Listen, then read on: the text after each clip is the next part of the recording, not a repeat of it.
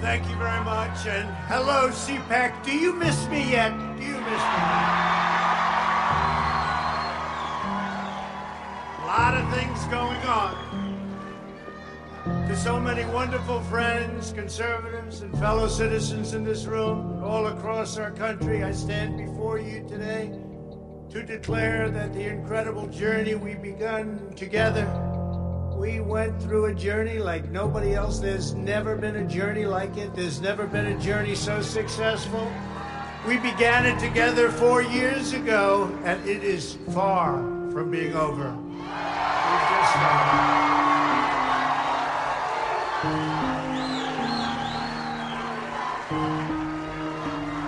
Our movement of proud, hard-working, and you know what this is? The hardest working people, hard-working American patriots, is just getting started. And in the end, we will win. We will win. We've been doing a lot of winning. As we gather this week, we're in the middle of a historic struggle for America's future, America's culture, and America's institutions, borders, and most cherished principles. Our security, our prosperity, and our very identity as Americans is at stake, like perhaps at no other time. So no matter how much the Washington establishment and the powerful special interests may want to silence us, let there be no doubt we will be victorious and America will be stronger and greater than ever before.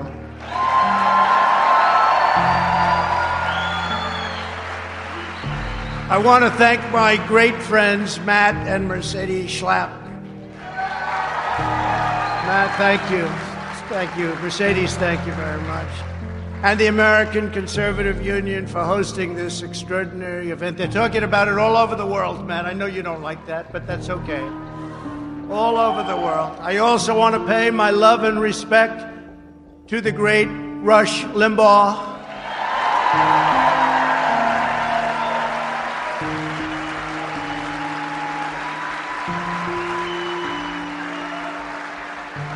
Who is watching closely and smiling down on us. He's watching and he's loving it, and he loves Catherine. Catherine, thank you for being here. So great. Thank you, Catherine. He loved you, Catherine. I will tell you that.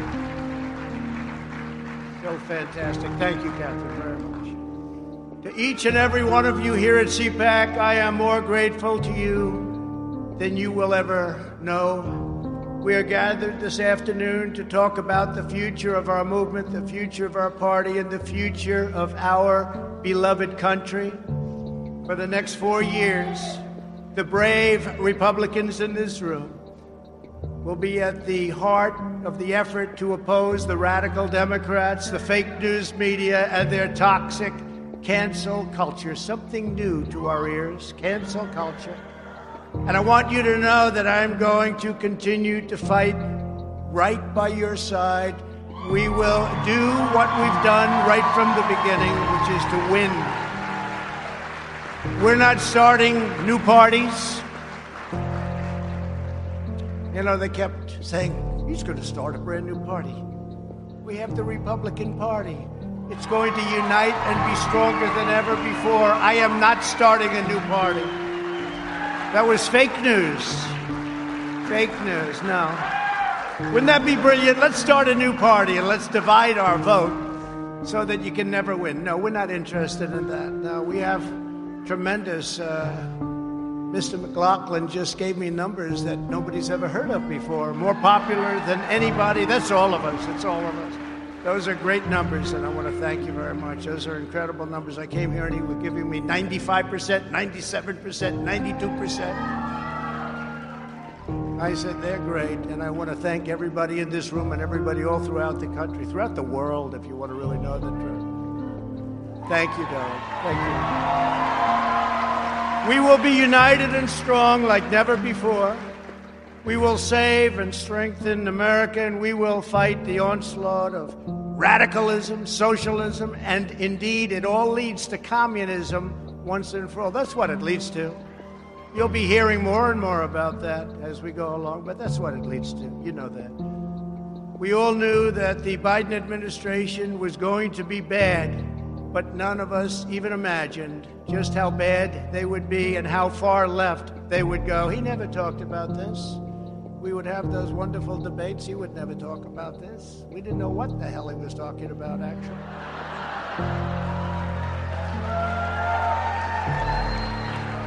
His campaign was all lies, talked about energy. I said, this guy actually, he's okay with energy. He wasn't okay with energy. He wants to put you all out of business. He's not okay with energy. He wants windmills, the windmills that don't work when you need them. Joe Biden has had the most disastrous first month of any president in modern history. That's true. Already the Biden administration has proven that they are anti-jobs, anti-family, anti-borders, anti-energy, anti-women, and anti-science. In just one short month, we have gone from America first to America last. You think about it, right? America last. There's no better example than the new and horrible crisis on our southern border. We did such a good job. It was all worked. Nobody's ever seen anything like we did, and now he wants it all to go to hell. When I left office just 6 weeks ago, we had created the most secure border in U.S. history. We had built almost 500 miles of the great border wall that helped us with these numbers, because once it's up, they used to say a wall doesn't work. Well, you know what I've always said? Walls and wheels, those are two things that will never change. The wall has been amazing. It's been incredible, and little sections of it to complete. They don't want to complete it. They don't want to complete little sections in certain little areas. They don't want to complete, but it's had an impact that nobody would have even believed. It's amazing, considering that the Democrats' number one priority was to make sure that the wall would never, ever get built, would never, ever happen, would never get financed. We got it financed. We ended catch and release, ended asylum fraud, and brought illegal crossings to historic lows. When illegal aliens trespass across our borders, they were promptly caught, detained, and sent back home. And these were some rough customers. I want to tell you, some rough customers were entering our country. It took the new administration only a few weeks to turn this unprecedented accomplishment into a self-inflicted humanitarian and national security disaster. By recklessly eliminating our border, security measures, controls, all of the things that we put into place, Joe Biden has triggered a massive flood of illegal immigration into our country, the likes of which we have never seen before. They're coming up by the tens of thousands. They're all coming to take advantage of the things that he said that's luring everybody to come to America. And we're one country. We can't afford the problems of the world as much as we'd love to. We'd love to help. We can't do that. So they're all coming because of promises and foolish words. Perhaps worst of all, Joe Biden's decision to cancel border security has single-handedly launched a youth migrant crisis that is enriching child smugglers, vicious criminal cartels, and some of the most evil people on the planet. You see it every day. Just turn on the news. You'll see it every day. Under my administration, we stopped the child smugglers. We dismantled the criminal cartels. We greatly limited drug and human trafficking to a level that nobody actually thought was possible, and the wall helped us a lot. And we protected vulnerable people from the ravages of dangerous predators. And that's what they are, dangerous, dangerous predators. But the Biden administration has put the vile coyotes back in business, and it has done so in a very, very big way. Under the new administration, catch and release has been restored. Can you imagine? We work so hard. Catch, you know what that is. You catch them, you take their name, They may be killers, they may be rapists, they may be drug smugglers. You take their name and you release them into our country. We did the opposite. We not only didn't release them, we had them brought back to their country. Illegal immigrants are now being apprehended and released along the entire southern border, just the opposite of what it was 2 months ago. They weren't coming because they couldn't get in. Once they think they can get in, they're coming, and they are coming at levels that you haven't even seen yet. By the hundreds of thousands, by the millions they'll be coming. The Biden administration is now actively expediting the admission of illegal migrants, enabling them to lodge frivolous asylum claims and admitting them by the thousands and thousands and thousands a day, crowded together in unsanitary conditions despite the ongoing economic and public health crisis, COVID-19, or as I call it, the China virus.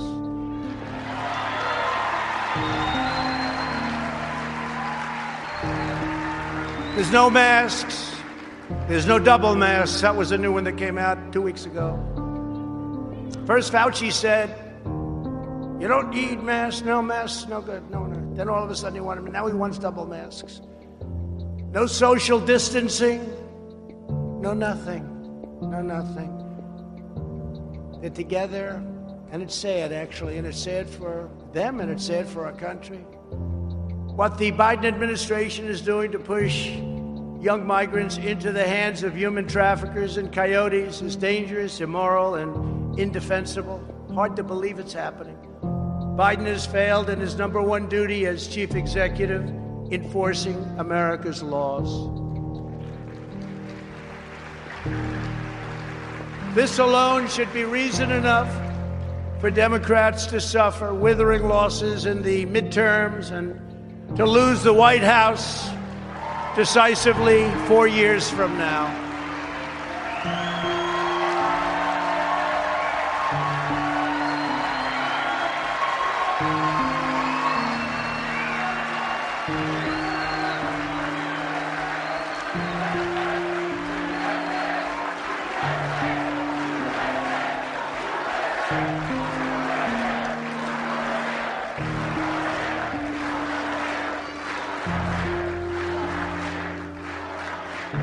Actually, as you know, they just lost the White House, but it's one of those things. But who knows? Who knows? I may even decide to beat them for a third time, okay? Beat them for a third time.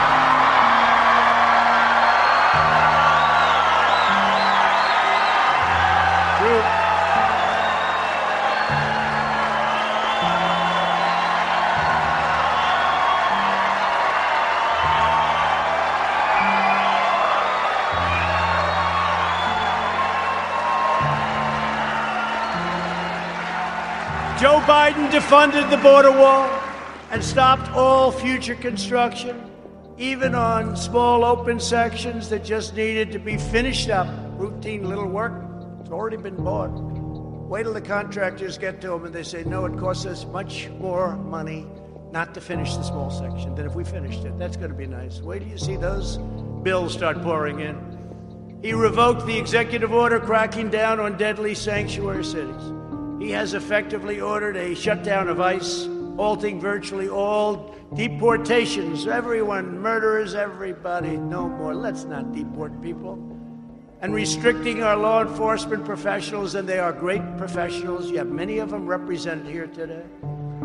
From conducting almost any immigration enforcement of any kind. The Biden policy of releasing criminals into the U.S. interior is making America into a sanctuary nation where criminals, illegal immigrants, including gang members and sex offenders, are set free into American communities. They have no idea who's coming up. And remember, with the caravans, these countries, not only the three of them, but many, many countries all over the world, they're not giving us their best and their finest. Because they're intelligent, they're not giving us their best and their finest. Remember, I said that. I said that a long time ago when I made the first remarks when I came down the escalator with our great future First Lady. who says hello, who loves you as much as I love you. But I said that a long time ago, and we turned out to be 100% correct. Biden's radical immigration policies aren't just illegal. They're immoral, they're heartless, and they are a betrayal of our nation's core values. It's a terrible thing that's happening. The Republican Party must hold Joe Biden and the Democrats accountable. They ripped up the diplomatic agreements we negotiated with Honduras, Guatemala, and El Salvador to shut down illegal immigration. You know, they got a fortune. They got paid $500 million a year. When I came into office, those countries were refusing to take back illegal alien gang members, including MS-13, the most vicious, probably of them all. No matter where you go in the world, MS-13, they do things that even the worst don't think about. So I asked, how much do we pay these countries? How much do we pay them? Sir, we pay them approximately $500 million a year. It's a lot of money. I mean, it's peanuts compared to the way other countries rip us off, but that's a lot of money. I said, okay, we aren't going to pay them anymore because they wouldn't take back the criminals. And this was true with the Obama administration. It was true for many, many years. So we'd catch a murderer, we'd want to bring him back to Guatemala or Honduras, Salvador. They wouldn't take him back. No, we don't want him. We'd fly him in, they wouldn't let the plane land. We'd bus him in, they wouldn't let the buses get anywhere near the border. And I said, we're not going to pay him anymore. So after I said that, and I stopped payment, you know, like a term that we use in the world of business, let's stop payment. So we stopped payment. They were delinquent. We stopped payment. And they very quickly came to the table, and we made a deal, very quick deal. We still kept the money. We still didn't pay because... we made a deal. And when illegal aliens came across our border, they were rapidly deported and lovingly accepted by those countries from where they came. And it worked out great. So now they accept the people. And then we ultimately got along very well with those countries, those three countries, and many countries throughout the world because they respected us again. They didn't respect us. They couldn't believe what they were getting away with. But now Joe Biden has wrecked this great deal, wrecked it. And they're already doing what they were doing before, and they're taking the money. And that's just a small portion of what's going on. To top it all off, the Biden people are pushing a bill that would grant mass amnesty for millions of illegal aliens while massively expanding chain migration. That's where you come in and everybody comes in, your grandmother, your father, your mother, your brother, your cousins. They come in so easily, so crazy, so crazy. It even requires that the U.S. government provide illegal border crossers with taxable funded lawyers. Anybody need a good lawyer? You can't have one. They get the lawyers. They're probably very good, too. The Democrat immigration bill is a globalist corporate. You take a look at the corporatists. Big tech attack on hardworking citizens of every race, religion, color, and creed. And Republicans must ensure that it never is allowed to become federal law, which is what they want to do. We must stand tall in the party. We have to do this. We have to stand tall as the party for law-abiding Americans and others when they're in our country. Border security is just one of the many issues on which the new administration has already betrayed the American people. He didn't talk about this stuff. I debated him. He wasn't talking about this. What he signed with those executive orders, they weren't things that were discussed. We didn't know all about him and the press because they're fake news. They're the biggest fakers there are. But the press refused to ask the questions. And when I asked the questions on television, on the debate, Chris Wallace in this case and others refused to let him answer. They refused to let him answer questions, maybe we could have found something, or if the media did its job, which they don't. Their callous indifference to working families is equally clear when it comes to the critical matter of getting America's children back to school. And they must get back and get back right now. Right now. Crazy.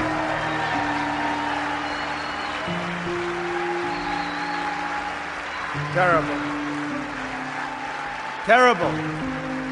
The Biden administration is actually bragging about the classroom education they are providing to migrant children on the border, while at the same time millions of American children are having their futures destroyed by Joe Biden's anti-science school closures. Think of it. We're educating students on the border, but our own people, children of our citizens themselves, are not getting the education that they deserve. There's no reason whatsoever why the vast majority of young Americans should not be back in school immediately.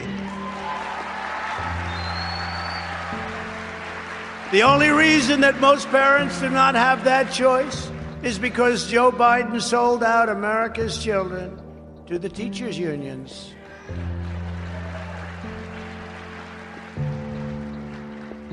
His position is morally inexcusable, you know that. Joe Biden has shamefully betrayed America's youth, and he is cruelly keeping our children locked in their homes. No reason for it whatsoever. They want to get out. They're cheating the next generation of Americans out of the future that they deserve, and they do deserve this future. They're going to grow up, and they're going to have a scar.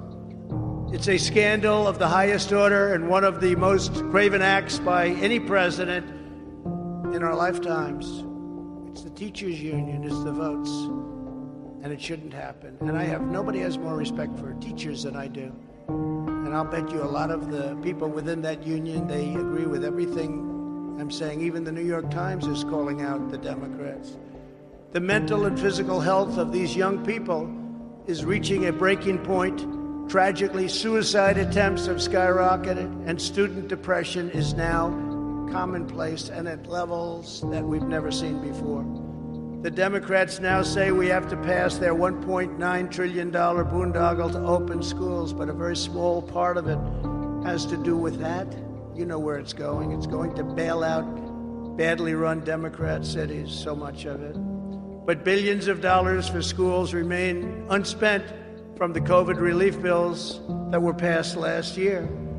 So on behalf of the moms, dads, and children of America, I call on Joe Biden to get the schools open and get them open now. It'd be a great thing to do.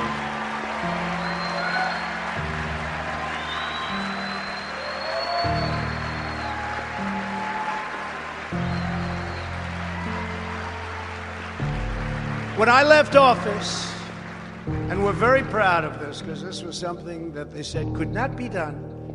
The FDA said it, everybody said it.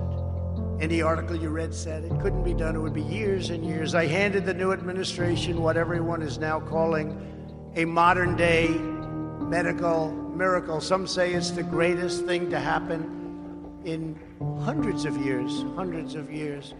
2 vaccines produced in record time with numerous others on the way, including the Johnson & Johnson vaccine that was approved just yesterday.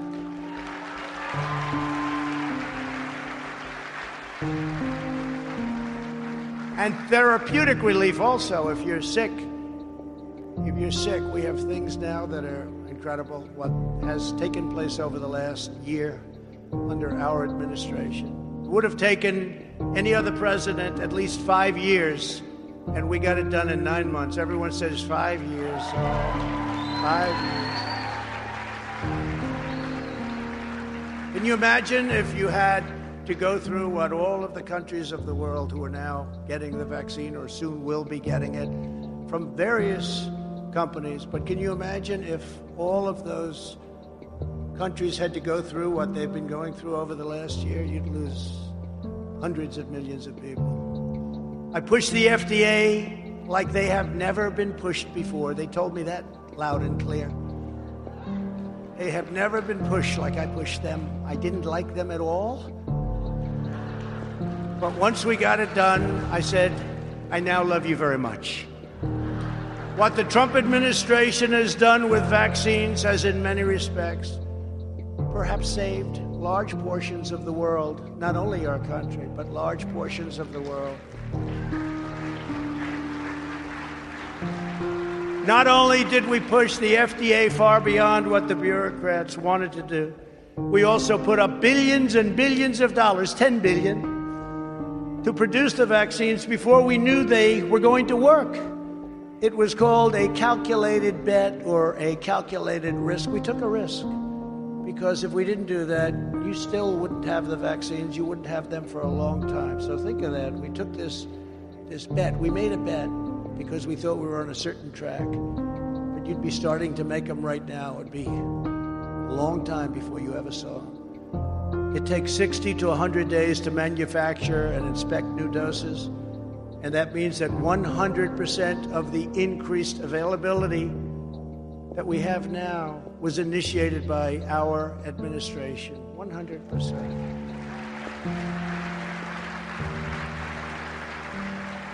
In fact, the director of National Institutes of Health, Francis Collins, he's Fauci's boss, actually. I think he's a Democrat, too, by the way, recently said that our Operation Warp Speed was absolutely breathtaking and that the Trump administration deserves full credit, which we do.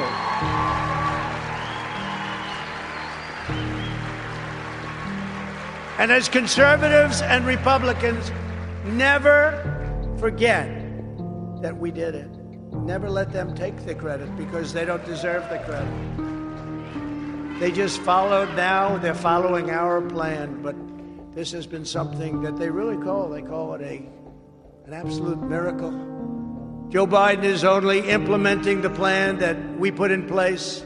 And if we had an honest media, which we don't, they would say it loud and clear. By the time I left that magnificent house at 1600 Pennsylvania Avenue, almost 20 million Americans had already been vaccinated.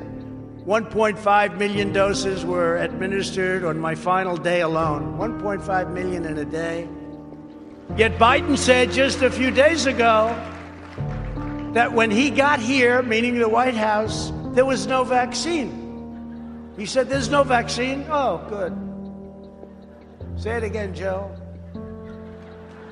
Now, I don't think he said that, frankly, in a malicious way. I really don't. I actually believe he said that because he didn't really know what the hell was happening. But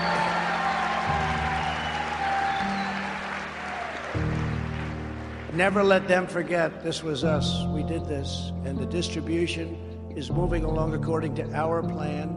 And it's moving along really well.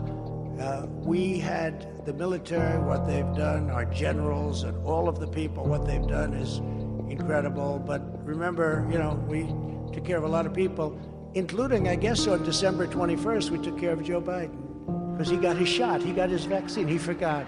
It shows you how unpainful that vaccine shot is. So everybody go get your shot. He forgot. So it wasn't very traumatic, obviously, but he got his shot. And it's good that he got his shot. Last year, I predicted to you that the extremism, corruption, and incompetence of the Biden administration would be literally unprecedented in American history. Unfortunately, he has proven me 100% right. Already, as president, Biden has urged Congress to pass legislation shredding your Second Amendment. Your Second Amendment is in far bigger trouble than you know. And for 4 years, I fought like hell to save your Second Amendment, and we saved it 100%. We saved it. He signed an order to conduct politically correct far-left indoctrination trainings in every department of the federal government, including the U.S. military, after I had terminated these horrible things that were being preached to our military. and he wants it to go forward. It's insane. Within his first few hours, Biden eliminated our national security travel bans on nations plagued by terrorism. His first priority was to open our borders to unvetted travelers from Libya, Yemen, Syria, Somalia, and many other countries where strict vetting cannot occur. Countries that have tremendous problems, countries with tremendous terrorism problems. We did a travel ban. It was a real achievement. We told those countries, sorry, straighten out your act. We don't want people coming in where they had an ideology or a problem. We just couldn't have it. And it was incredible. How it worked was incredible. And he terminated it. We had to get it approved. It went all the way up to the Supreme Court of the United States. We got it approved, and he terminates it. In addition, he's already increased refugee admissions by nearly 10 times, but in effect, it'll soon be hundreds of times as millions of people flow up through our soon-to-be open borders. And by the way, the Border Patrol and ICE, these are some of the great heroes of our country. These are incredible people. I got to know them very well. Your family still cannot go out to eat at local restaurants, but Joe Biden is bringing in thousands upon thousands of refugees from all over the world, people that nobody knows anything about. We don't have crime records. We don't have health records. What are they bringing in with them? When I left office, we had virtually ended the endless wars. These endless wars, they go on forever. They go on forever. I would go to Dover and I would see caskets, coffins coming in. I'd see the parents and the wives and the husbands. I would see the kids. Endless wars. 19 years in Afghanistan. We have it down to almost nothing left, and I hear they might want to go back in. Iraq. Remember, I used to say, don't go in, but if you're going to go in, keep the oil. Well, we went in and we didn't keep the oil. We had made historic peace deals in the Middle East, like nobody thought were even possible. With not a drop of bloodshed.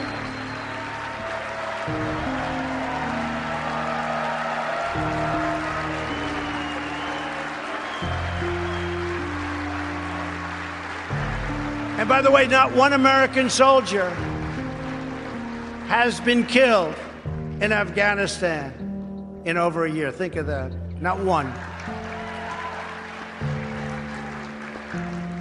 Those troops have largely come home. At the same time, the new administration unilaterally withdrew our crippling sanctions on Iran, foolishly giving away all of America's leverage before negotiations have even begun. Leave the sanctions, negotiate. Does anybody understand what I'm saying here? Are there any good business people? You don't have to be a good. Are there any bad business people? They took off the sanctions. They took off the sanctions. They say, well, we're going to not have any sanctions. Let's negotiate a deal. I don't know, Matt Schlapp. I don't think you would have done that. Do you think so, Matt? I don't think so. Mercedes wouldn't. No, you do that. You make a deal, and then you do what they wanted. I will tell you something, and I said it. Had we had a fair election, the results would have been much different, and we would have had a deal. We would have had a deal with Iran within the first week. They wanted those sanctions off. He took them off for nothing. For nothing. Now you watch how tough they negotiate. In another horrendous surrender, he agreed to get back into the World Health Organization for approximately $500 million a year, which is what we were paying. When I withdrew from the WHO, and you know the whole story with that, they called it badly. They really are puppets for China. They called and they wanted us to stay in. I said, how much are we paying? Approximately $500 million. How much is China paying? A much larger in terms of population country. Sir, they're paying $39 million. I said, why are we paying $500 million and they're paying $39? I could tell you why. Because the people that made the deal are stupid. That's why. So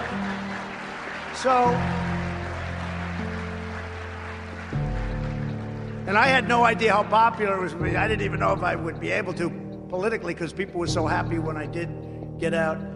But I said, so if we went in, we could get it for 39 million, which is what China, not 500 million, which is what we were stupidly paying. And they said, we can make a deal. We want you to go in. We can make a deal. Okay, and I decided not to do it. We could have had it for 39. We could have had it for the same as China.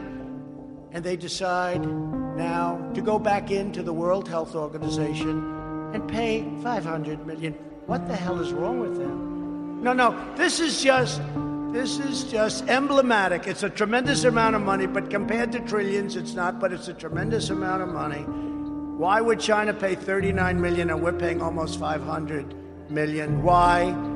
So we could have made the same deal that China had, 39 million, and they just say, we're going back in. We're going back into the World Health Organization. They go back in, they pay 500. It is so sad. Just like the Iran and the World Health Organization, Joe Biden put the United States back into the very unfair and very costly Paris Climate Accord without negotiating a better deal. They wanted us so badly back in. I'll tell you, they wanted us. I was getting called from all of the countries. You must come back into the Paris Accord. I said, tell me why. Give me one good reason. First of all, China doesn't kick in for 10 years. Russia goes by an old standard, which was not a clean standard, and other countries. But we get hit right from the beginning. It would have cost us hundreds of thousands and millions of jobs. It was a disaster. But they go back in. I could have made an unbelievable deal and gone back in, but I didn't want to do that. Surrendering millions of jobs and trillions of dollars to all of these other countries, almost all of them, that were in the deal. So they have favorable treatment. We don't have favorable treatment, and we just said, we're going back in. To go back in, they wanted us so badly. You could have negotiated. If you wanted to go back in, which frankly, we have the cleanest air, the cleanest water, and everything else that we've ever had, so I don't know why we have to. And what good does it do when we're clean, but China's not, and Russia's not, and India's not? So they're pouring fumes. You know, the world is actually a small piece of the universe, right? They're pouring fumes, and we're trying to protect everything and building products for 3 times more than is necessary. No, they could have made a great deal. If they were going to go back in, that's fine. But they could have made a great deal instead of just saying, we're back in. These people. And in one of his first official acts, which was incredible because, again, he talked about energy. He never said he was going to do this. He canceled the Keystone XL pipeline, destroying not the 8,000 or the 9,000 or the 11,000 jobs that you hear, but 42,000 great-paying jobs on just about day one, right? He never talked about that during a debate. Because he wouldn't have gotten away with it. Well, he would have, because they cheated so much it probably wouldn't have done. No, but that was not a topic of conversation, remember? Fracking, you can frack. Oh, we love fracking. During the primary, no fracking. As soon as he got through that, he said, no, of course, everybody can frack. No fracking. You wait till you see what happens with your gasoline. Wait till you see what happens, and we cannot let this stuff continue to go on. One of my proudest accomplishments as president was to make America energy independent. The United States became the #1 energy superpower on earth. #1.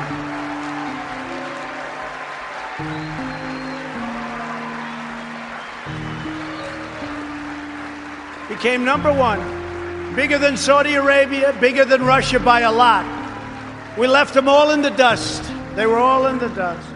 But if the Democrats have their way, we are heading from energy dominance to energy disaster. That's what's happening. You have to see what's going on. Everything's being closed up. It's a disaster. The blackouts we saw in California last summer and all the time, and the windmill calamity that we're witnessing in Texas. Great state of Texas. We love Texas. But it's so sad when you look at it. That'll just be the start. How bad is wind power? So I talk about it all the time at CPAC, right? We went to CPAC, remember last, I said, we're going to watch the president. Well, Alice, the wind isn't blowing. I don't believe we'll have any electricity. Remember, we would kid, but I wasn't actually kidding. It's such an expensive form of energy. It's so bad for the environment. It kills the birds. It destroys the landscapes. And remember, these are structural columns with fans on them. They wear out, and when they wear out all over the country, you see them. Nobody takes them down. They're rotting. They're rusting. How this is environmentally good for our country, and it costs many, many times more than natural gas, which is clean. It costs many more and can fuel our great factories. Wind can't do that. And solar, I love solar, but it doesn't have the capacity to do what we have to do to make America great again. Sorry, it just doesn't have it. Under the radical Democrat policies, the price of gasoline has already surged 30% since the election, and will go to $5, $6, $7, and even higher. So enjoy that when you go to the pump, and they'll say, that'll be about $200 to fill up your van. You'll go to this, remember they used to go to the little small vans? They got away from the big ones that everybody wanted. They went to the small ones. Well, you know what? Probably a good investment, as long as these guys have their say, because, you know, it's a shame what's happening. Energy prices are going to go through the roof, and that includes your electric bills. That includes any bill having to do with energy, our biggest cost. We will now be relying on Russia and the Middle East for oil. And they talk about Russia, Russia, Russia. What's better than what this guy's done for Russia? I had oil where they were actually paying you to take it, okay? You know, that was a little... Remember, they were going to give you $37 a barrel, but you had to take it away. You had free oil almost for a period of time, and one way I was proud of it, but we also had to save the energy industry, and it worked out well. And I dealt with Russia and Saudi Arabia, and they cut back on production, and we got it back up. But now it's going the opposite, because now they're taking this incredible energy independence away from the people of our country, and you're going to see costs go like you have never seen them go before. It's a very sad and very stupid thing that they're doing. The Biden policies are a massive win for other oil-producing countries and a massive loss for the United States and our great citizens. Joe Biden and the Democrats are even pushing policies that would destroy women's sports. A lot of new records are being broken in women's sports. Hate to say that, ladies, but got a lot of new records. They're being shattered. You know, for years, the weightlifting, every ounce is like a big deal for many years. All of a sudden, somebody comes along and beats it by 100 pounds. Boom, boom. Now, young girls and women are incensed that they are now being forced to compete against those who are biological males. It's not good for women. It's not good for women's sports, which worked so long and so hard to get to where they are. The records that stood for years, even decades, are now being smashed with ease. Smashed. If this is not changed, women's sports, as we know it, will die. They'll end. It'll end. What coach, if I'm a coach, you know, I want to be a great coach. What coach, as an example, wants to recruit a young woman to compete if her record can easily be broken by somebody who was born a man? Not too many of those coaches around, right? If they are around, they won't be around long, because they're going to have a big problem when their record is, we're 0-16, but we're getting better. No, I think it's crazy. I think it's just crazy what's happening. We must protect the integrity of women's sports. So important. After.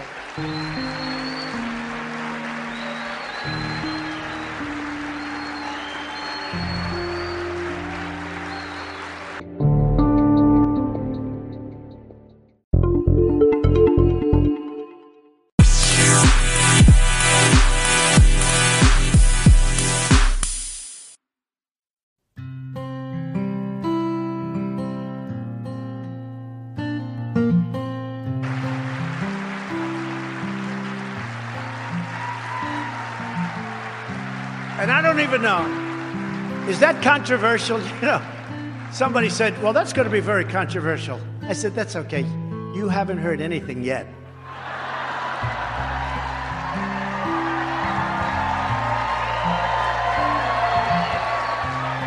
As you can see, the early weeks of the Biden administration have nothing less than, they've been a catastrophe for American workers and for American families. The task of our mission. And for us, it's our movement. As I said, a movement like has never been seen, I think we could probably say, never been seen anywhere in the world. I mean, nobody's ever seen a movement like this. I'd grow up and I'd watch somebody who came in second in New Hampshire, or first in Iowa, and that was the end, and they became famous for the rest of their lives. We won the election twice. I mean, think about it. Twice. The task for our movement and our party is to stand up to this destructive agenda with confidence and with resolve. The future of the Republican Party is as a party that defends the social, economic, and cultural interests and values of working American families of every race, color, and creed. That's why the party is growing so rapidly and is becoming a different party. And it's becoming a party of love. You have to see outside the streets. I mean, there's such love. The flags. Amazing.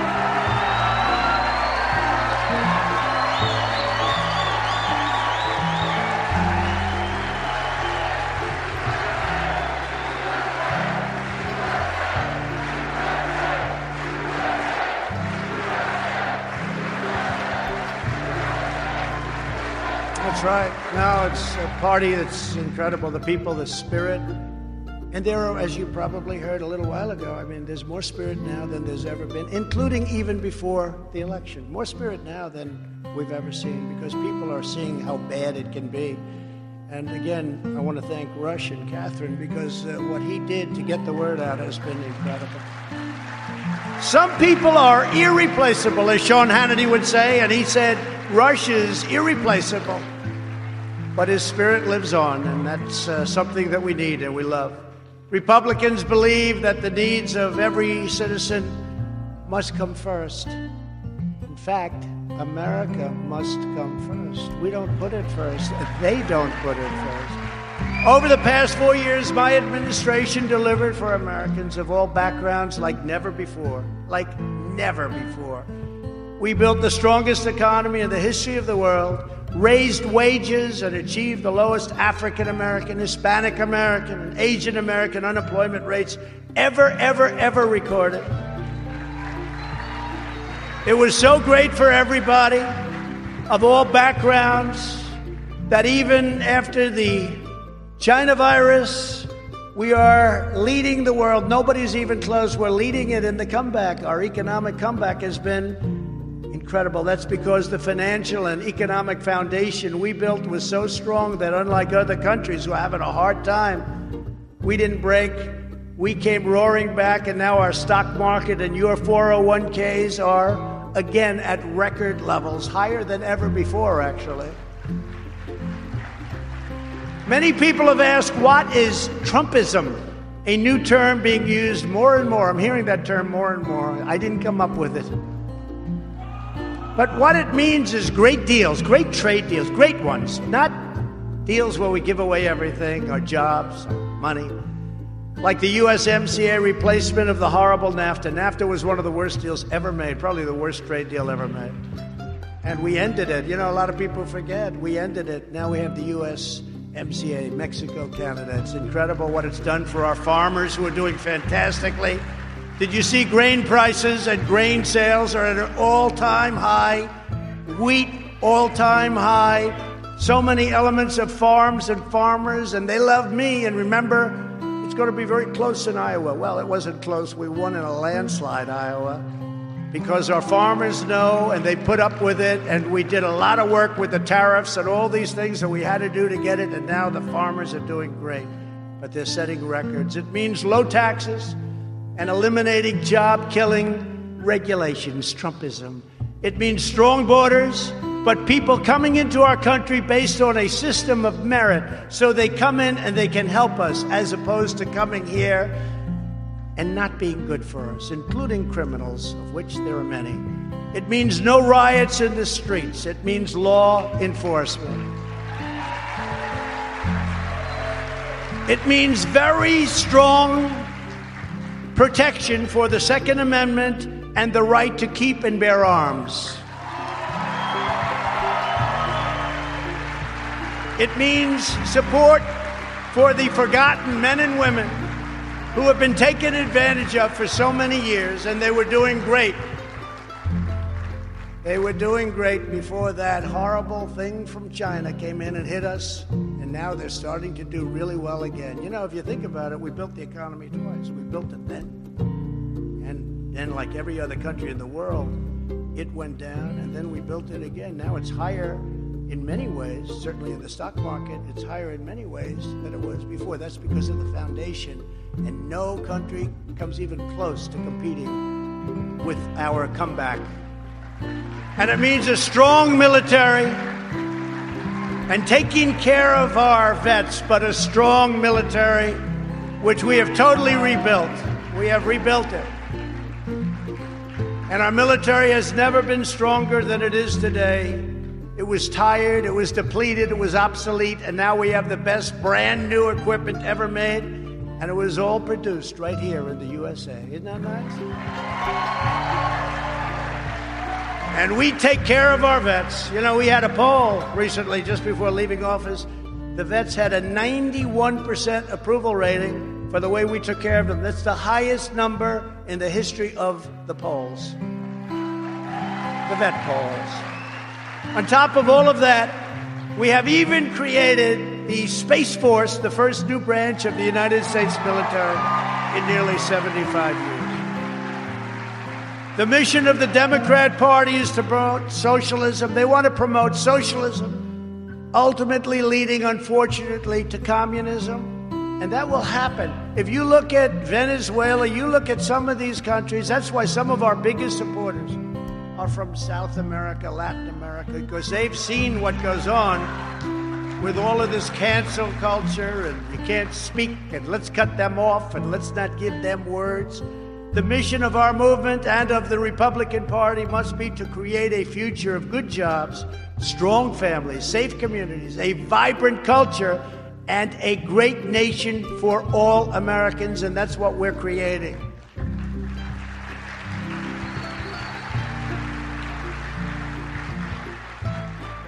Their party is based upon unvarnished disdain for America, its past, and its people. You see that happening. It's horrible, the way they treat the legacy of our country, the culture of our country. Our party is based on love for America and the belief that this is an exceptional nation blessed by God.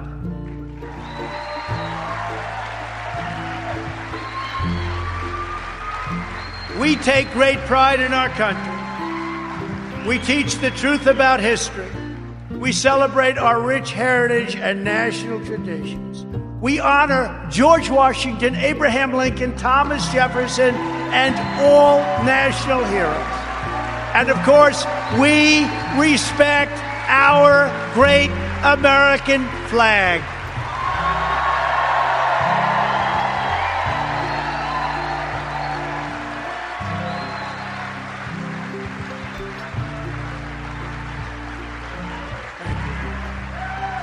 Thank you. Thank you very much.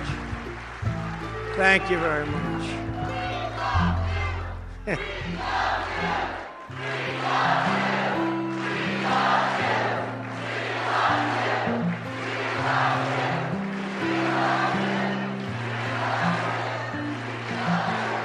Thank you. Thank you very much. So nice. I started that hearing. We really were getting word of that, hearing that during some of the rallies, especially the latter rallies where we set records. We had 56 unbelievable packed rallies, and nobody's ever had anything like we had. And we started hearing, "We love you." And I asked somebody, you know, because we really liked Ronald Reagan, right? He was a great president. We had others. But I said, did anybody ever say that to Ronald Reagan or to any of our great... And to the best of all of these political professionals' knowledge and pollsters, nobody's ever heard that chant before, man. So it's an honor. Believe me, it's an honor. Great honor. That's a great honor. You know, when you think about "we love you," you're saying that about, I hate to say it, am I a politician? I don't know. Maybe I'm a politician. I hate to admit it, but that's really, it's an honor that you would say it. We believe in patriotic education, and strongly oppose the radical indoctrination of America's youth. It's horrible. We are committed to defending innocent life and to upholding the Judeo-Christian values of our founders and of our founding.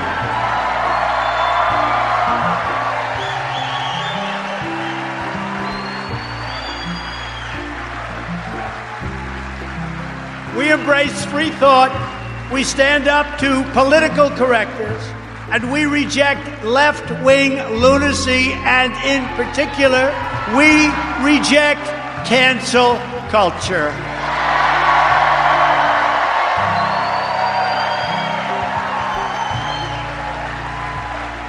We know that the rule of law is the ultimate safeguard, and we affirm that the Constitution means exactly what it says, as written, as written. They want to change it. They want to change it. They want to get rid of it, frankly. We believe in law and order, and we believe that the men and women of law enforcement are heroes who truly deserve our absolute support. We don't defund the police. We are not defunding the police. We believe in standing up to China, shutting down outsourcing, bringing back our factories and supply chains, and ensuring that America, not China, dominates the future of the world. That's what's going to happen. And by the way, we took in hundreds of billions of dollars from China during my administration. They never gave us 10 cents. It was a one-way street. We took in hundreds of billions, and during negotiations, they would say, look, the one thing, we don't want any more of these tariffs. Those tariffs, we took in so much money. And what happened is they became competitive. So what happened with people, they wouldn't go to China. They'd build a lot of it back in our country. They would make it here instead. And in addition to that, we would take it in billions and billions and billions of dollars from China.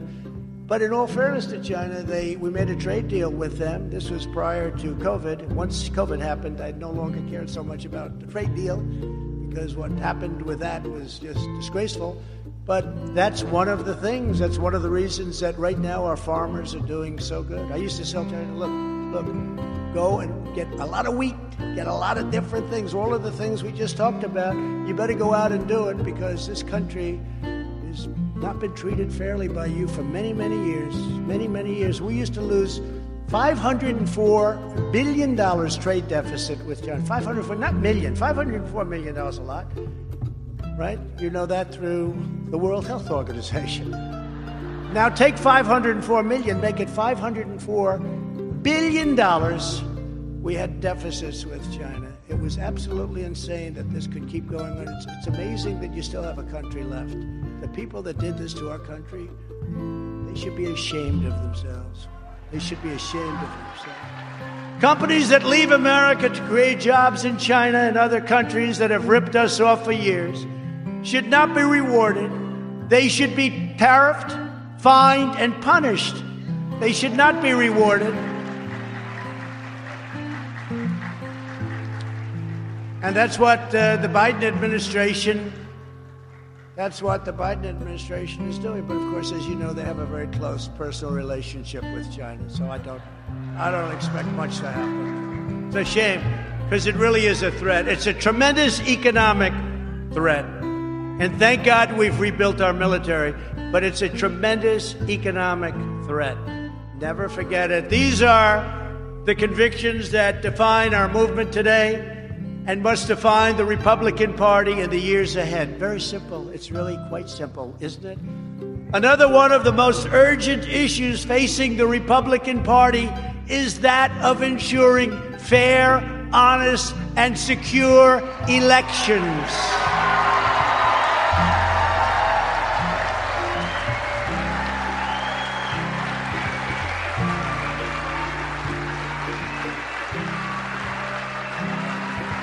Such a disgrace, such a disgrace. Such a disgrace.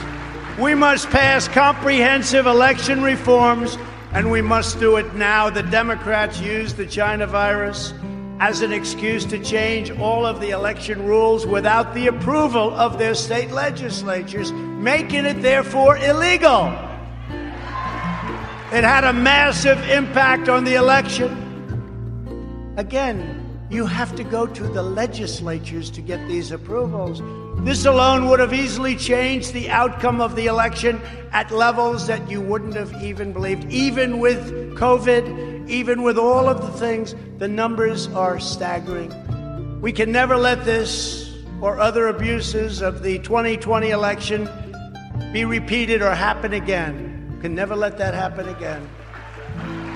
You see what's going on. We've been set back so greatly with other countries and with the world. We need election integrity and election reform immediately. Republicans should be the party of honest elections that can give everyone confidence in the future of our country. Without honest elections, who has confidence? Who has confidence? This issue is being studied and examined. But the reality is you cannot have a situation where ballots are indiscriminately pouring in from all over the country. Tens of millions of ballots. Where are they coming from? They're coming all over the place.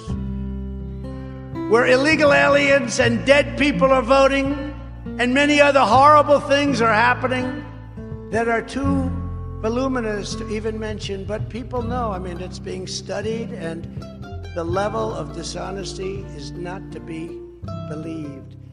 We have a very sick and corrupt electoral process that must be fixed immediately. This election was rigged, and the Supreme Court and other courts didn't want to do anything about it.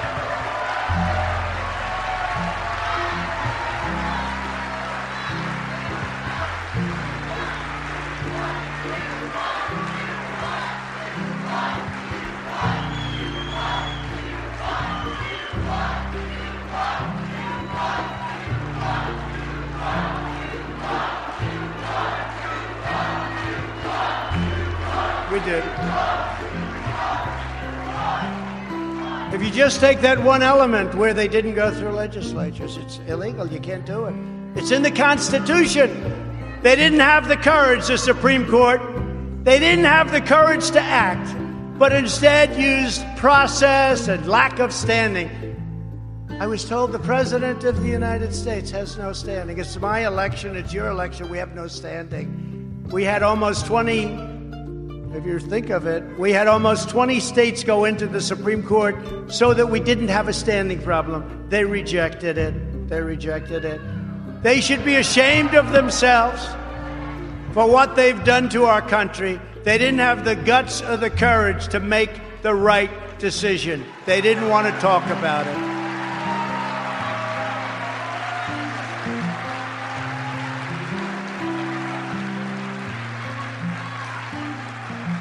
You had the case led by the great state of Texas. 18 states went in. You don't have standing. Oh, let's not talk about it. They didn't have the guts to do what should be done. And that's on top of all of the other forms of cheating, but this is the most basic of all. They would have local courts and local politicians change the rules, in some cases a day or two before the election. This should never be allowed to happen.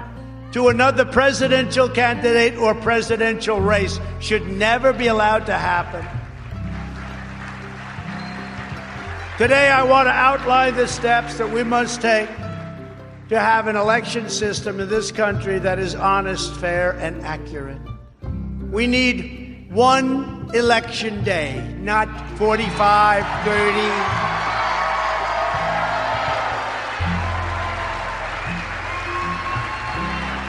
One day, like it's been. And if Republicans don't get this and the other things I'm going to say, then you should, like the Supreme Court, be ashamed of yourselves. One day. And the only people that should be allowed to vote by mail are people that can be proven to be either very sick or out of the country or military where they can't do it. One day. They have millions and millions of ballots sitting around all over the place for long periods of time. Gee, I wonder what happens with those ballots. I wonder what happens. It's common sense. It's a disgrace. It's an absolute disgrace. There should be a legitimate reason for someone to vote absentee. It has to have a reason. We should eliminate the insanity of mass and very corrupt mail-in voting. We must have voter ID. Voter ID.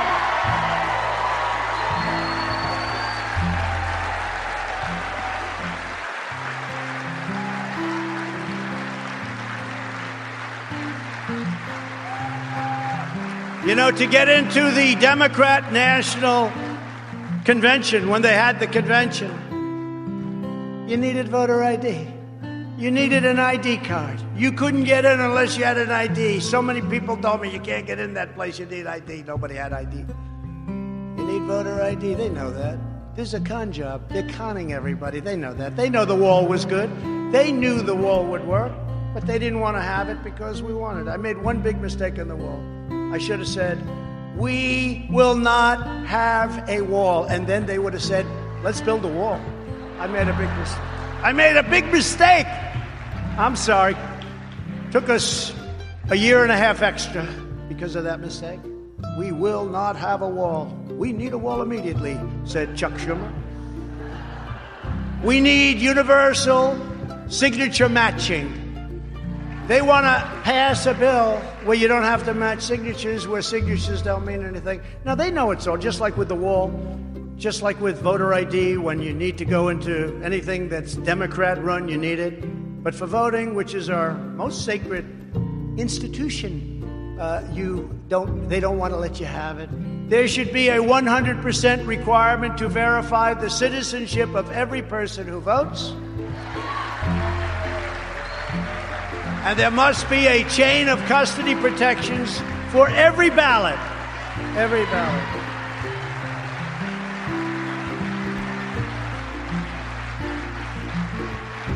And you saw what happened in Detroit and Philadelphia and many other places. Swing states mostly. All over, but swing states mostly. You saw what happened. You saw what was going on. You saw that more people, you take a look at the votes. When you have more votes than you have people, that's a problem, right? Is that a problem? You know, we have a little problem adjusting in Detroit. We seem to have more votes than we have people. A lot more votes. An election-changing number. We're not talking about a number where you catch... No, these are election-changing numbers. In Pennsylvania, they had hundreds of thousands of more votes than they had people voting. What's that all about? What's that all about? Cheating, they say. Yeah, I'd say so. In the history of our country, and it has taken place for years in Pennsylvania and Detroit and various other places, but there's tremendous, never like this, because they use COVID as a way of cheating. That's what happened, and everybody knows it. Hundreds of thousands and millions of ballots. They used it as a way of getting what they've wanted for many years, and the Republicans have to do something about it. They better do something about it. Our election process is worse than that, in many cases, of a third world country. You know that. You saw what was going on. Even if you consider nothing else, it is undeniable that election rules were illegally changed at the last minute in almost every swing state, with the procedures rewritten by local politicians. You're not allowed to do that. And local judges. They want more time, they want this, they want that, all done by local politicians or local judges, as opposed to state legislatures as required by the Constitution of the United States. And these are numbers that are massive. These aren't little numbers. These are numbers that in each state is a transformative number. It changes the outcome of the election. And it's not close. Regardless of your political views, this should concern you as a constitutional matter. And the Supreme Court, again, didn't have the guts or the courage to do anything about it. And neither did other judges.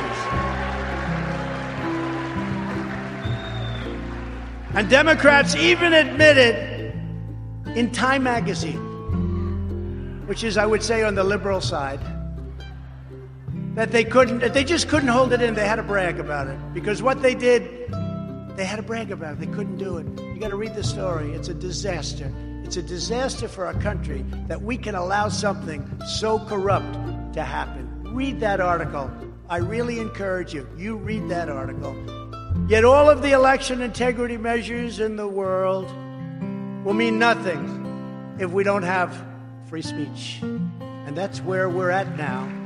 If Republicans can be censored for speaking the truth and calling out corruption, we will not have democracy, and we will have only left-wing tyranny. And we can do this. We can do this. We're smarter than they are. We're tougher than they are. For some reason, we just don't. We don't get it done. We let them attack our businesses, and we don't attack their businesses. I believe your numbers are bigger than their numbers, but you're nicer than they are. You're not as vicious as they are. In the past, we would debate. I would have it. I'd debate. You've seen me for many years. They throw something. I debate. They debate. Who knows who wins? You know, people go, they vote, they see what happens. But they would have an idea. They would disagree. The public would hear it. The debate and discourse would take place. And then somebody would make a decision. You would win. You would lose. The public would make up its mind. But now there is no debate because they refuse to allow our side to even speak or be heard. They don't want debate because we have easy victories in a debate. Very easy victories. It's called common sense. It's called other things, but it's called common sense. So they don't want a debate. The time has come to break up big tech monopolies and restore fair competition.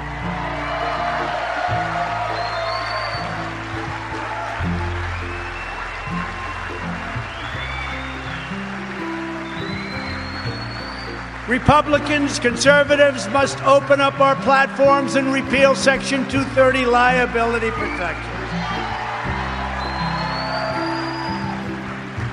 And if the federal government refuses to act, then every state in the union where we have the votes, which is a lot of them, big tech giants like Twitter, Google, and Facebook should be punished with major sanctions whenever they silence conservative voices.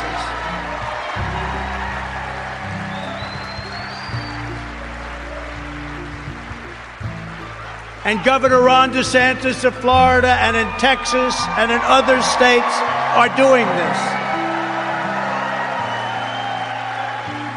If they do what they're doing, Florida, and that legislation will pass, and Texas and others will have tremendous power to do what's right and what's fair. We have no time to waste. Nancy Pelosi and the Democrats in Congress are racing to pass a flagrantly unconstitutional attack on the First Amendment and the integrity of our elections, known as H.R. 1. Do you know what H.R. 1 is? It's a disaster. Their bill would drastically restrict political speech, empower the federal government to shut down dissent, and turn the Federal Election Commission into a partisan political weapon. In addition, it virtually eliminates voter ID requirements nationwide, effectively ends all registration deadlines. Can you believe this? Requires states to give ballots to felons, automatically registers every welfare recipient to vote, and puts unaccountable, unelected bureaucrats in charge of drawing congressional districts. That's going to be a lot of fun. This monster must be stopped. It cannot be allowed to pass.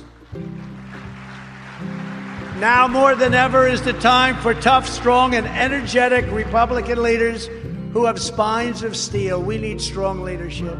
We cannot have leaders who show more passion for condemning their fellow Americans than they have ever shown for standing up to Democrats, the media, and the radicals who want to turn America into a socialist country.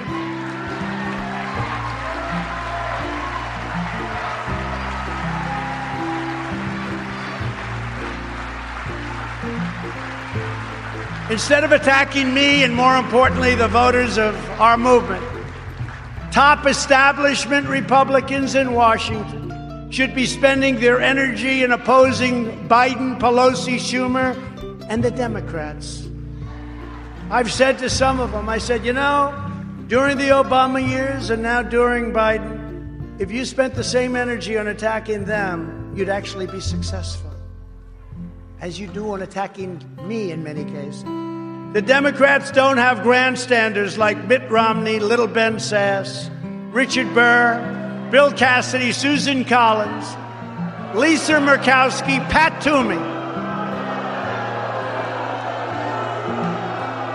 And in the House, Tom Rice, South Carolina, Adam Kinzinger, Dan Newhouse, Anthony Gonzalez, that's another beauty, Fred Upton, Jamie Herrera Butler, Peter Meyer, John Katko, David Valadeo, and of course the warmonger, a person that loves seeing our troops fighting, Liz Cheney. How about that? The good news is in her state, she's been censured, and in her state, her poll numbers have dropped faster than any human being I've ever seen. So hopefully they'll get rid of her with the next election. Get rid of them all. Democrats are vicious. Remember this, it's true. Democrats are vicious. He said evil. Well, there is evil there. But they're vicious, they're smart, and they do one thing. You gotta hand it to them. They always stick together. You don't have Mitt Romneys in the group. They always stick together. Fortunately, for the Republican Party, the Democrats have horrible policies like open borders, sanctuary cities, defunding the police, and the ridiculous, totally ridiculous, Green New Deal. So they stick together, they're smart, they're vicious, they got everything going, but their policies are no good. So hence we have, congratulations, the Republican Party.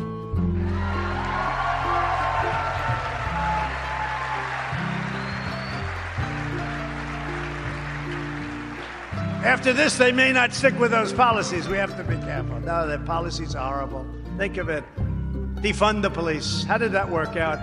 But if Republicans do not stick together, the rhinos that we're surrounded with will destroy the Republican Party and the American worker, and will destroy our country itself. The rhinos, you know, Republican in name only. But the Republican Party is united. The only division is between a handful of Washington, D.C. establishment political hacks and everybody else all over the country. I think we have tremendous unity. When you look at the crowds outside that want your seat so badly, they will take your seat in 2 seconds. They want your seat. Congratulations. Congratulations on getting in, by the way. I'm very proud. And that's why I'm announcing that I will be actively working to elect strong, tough, and smart Republican leaders.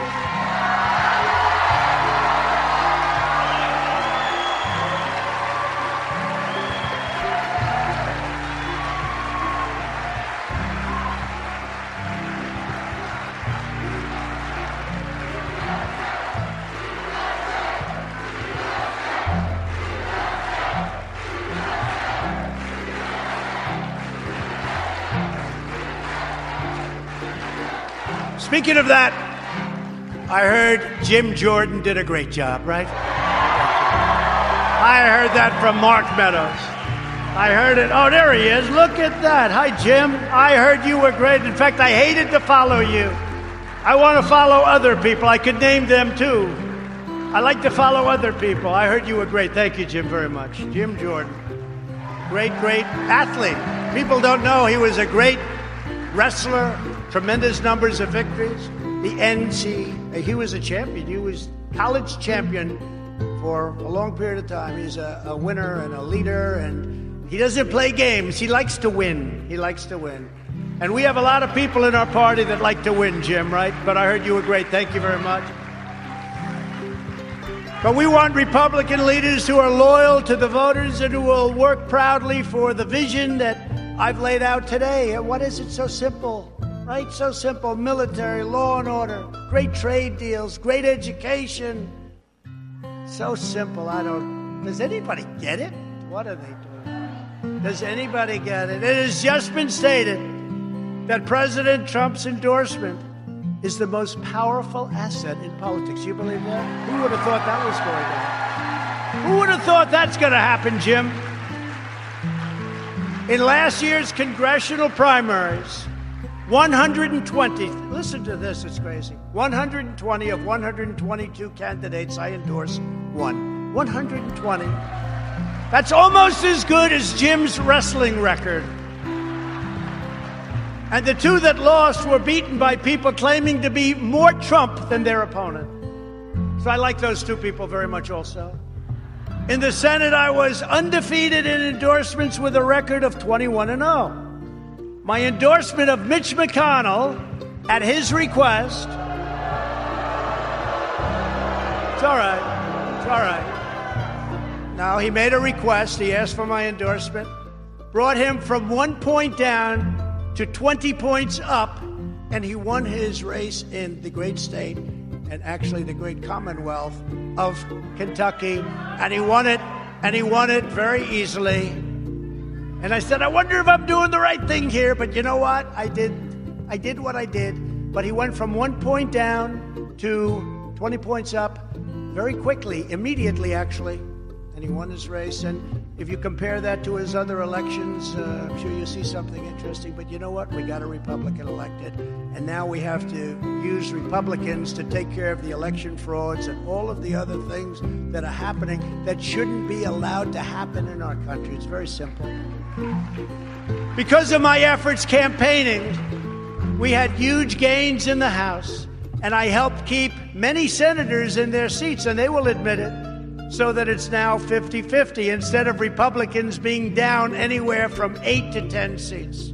And they'll admit it. We'd be down 8 to 10 seats if I didn't campaign. We held rallies for some of the senators that were down, and nobody talks about that. Nobody wants to talk. The press doesn't talk about it. With me at the top of the ticket, not a single Republican member of Congress lost their race for the first time in decades. We won 26 of 26 toss-up races. Toss-up.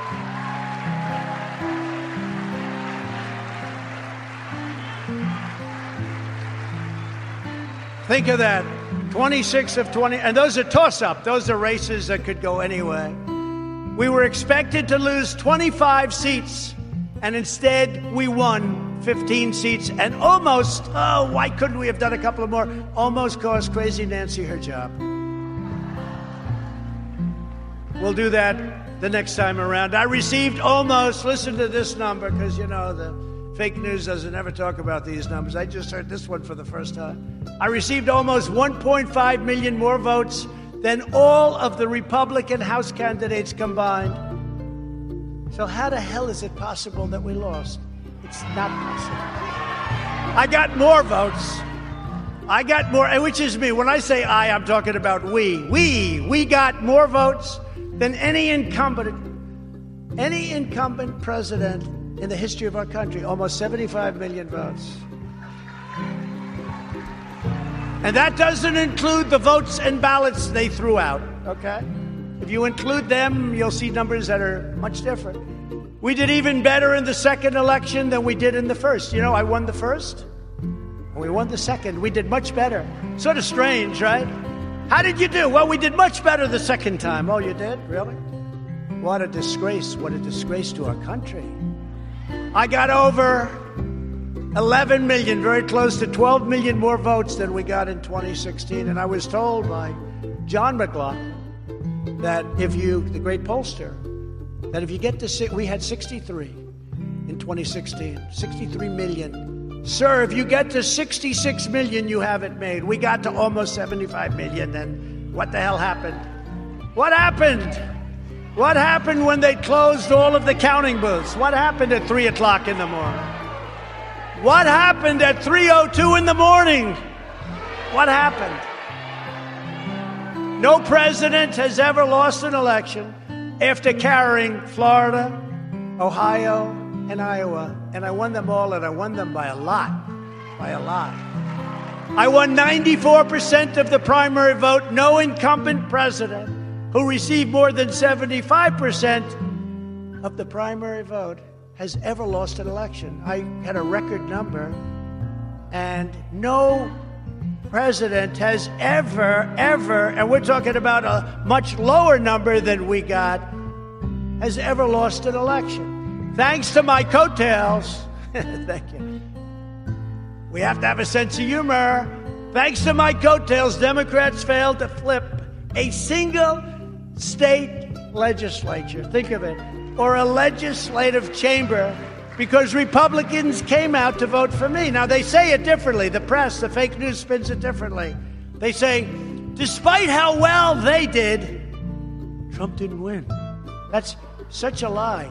And many legislators told me, they said, they're going to lose their race. It wasn't going to happen. And then what happened is one in particular told me from a great swing state, said, I thought I was going to lose my position, lose my race. And I went out with my wife the night before the election, and I saw all these Trump signs and the American flags and the spirits on the streets. I said, darling, I think we're going to win.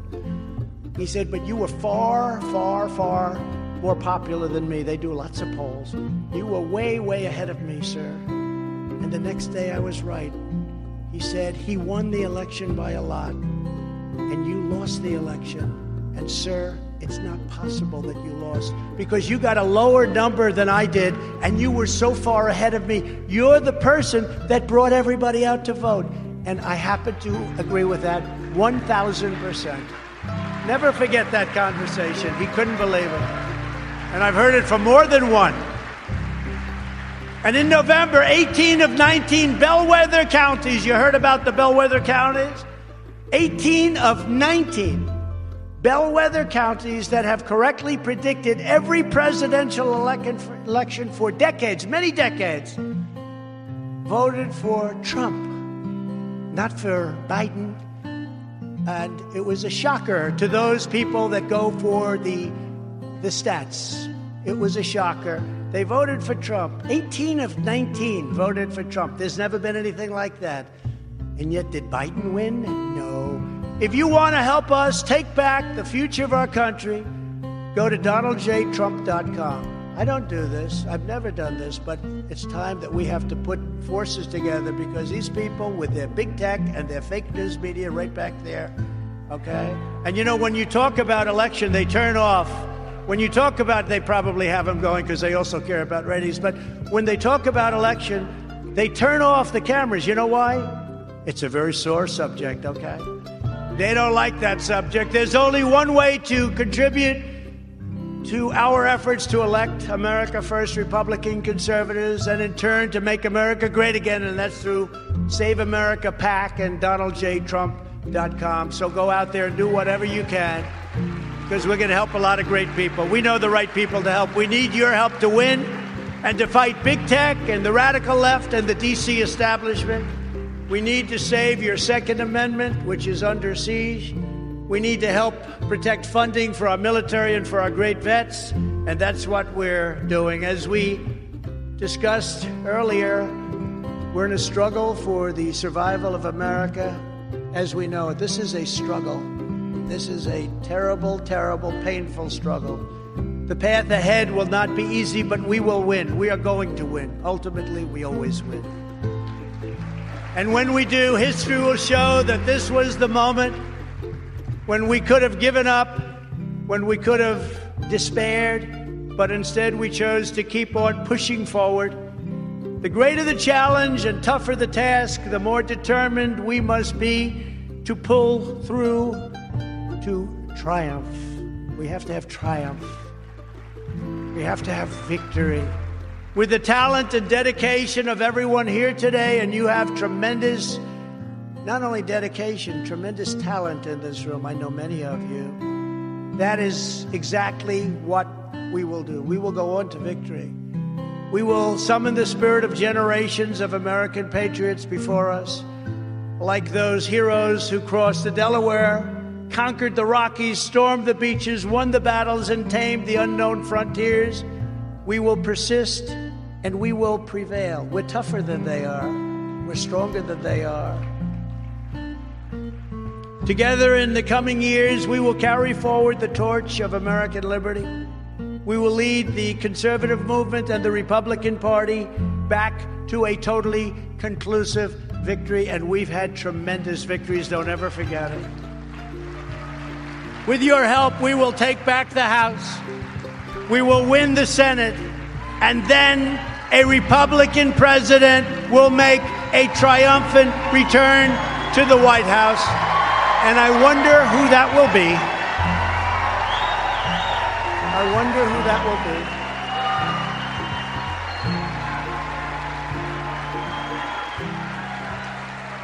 Who will that be? I wonder.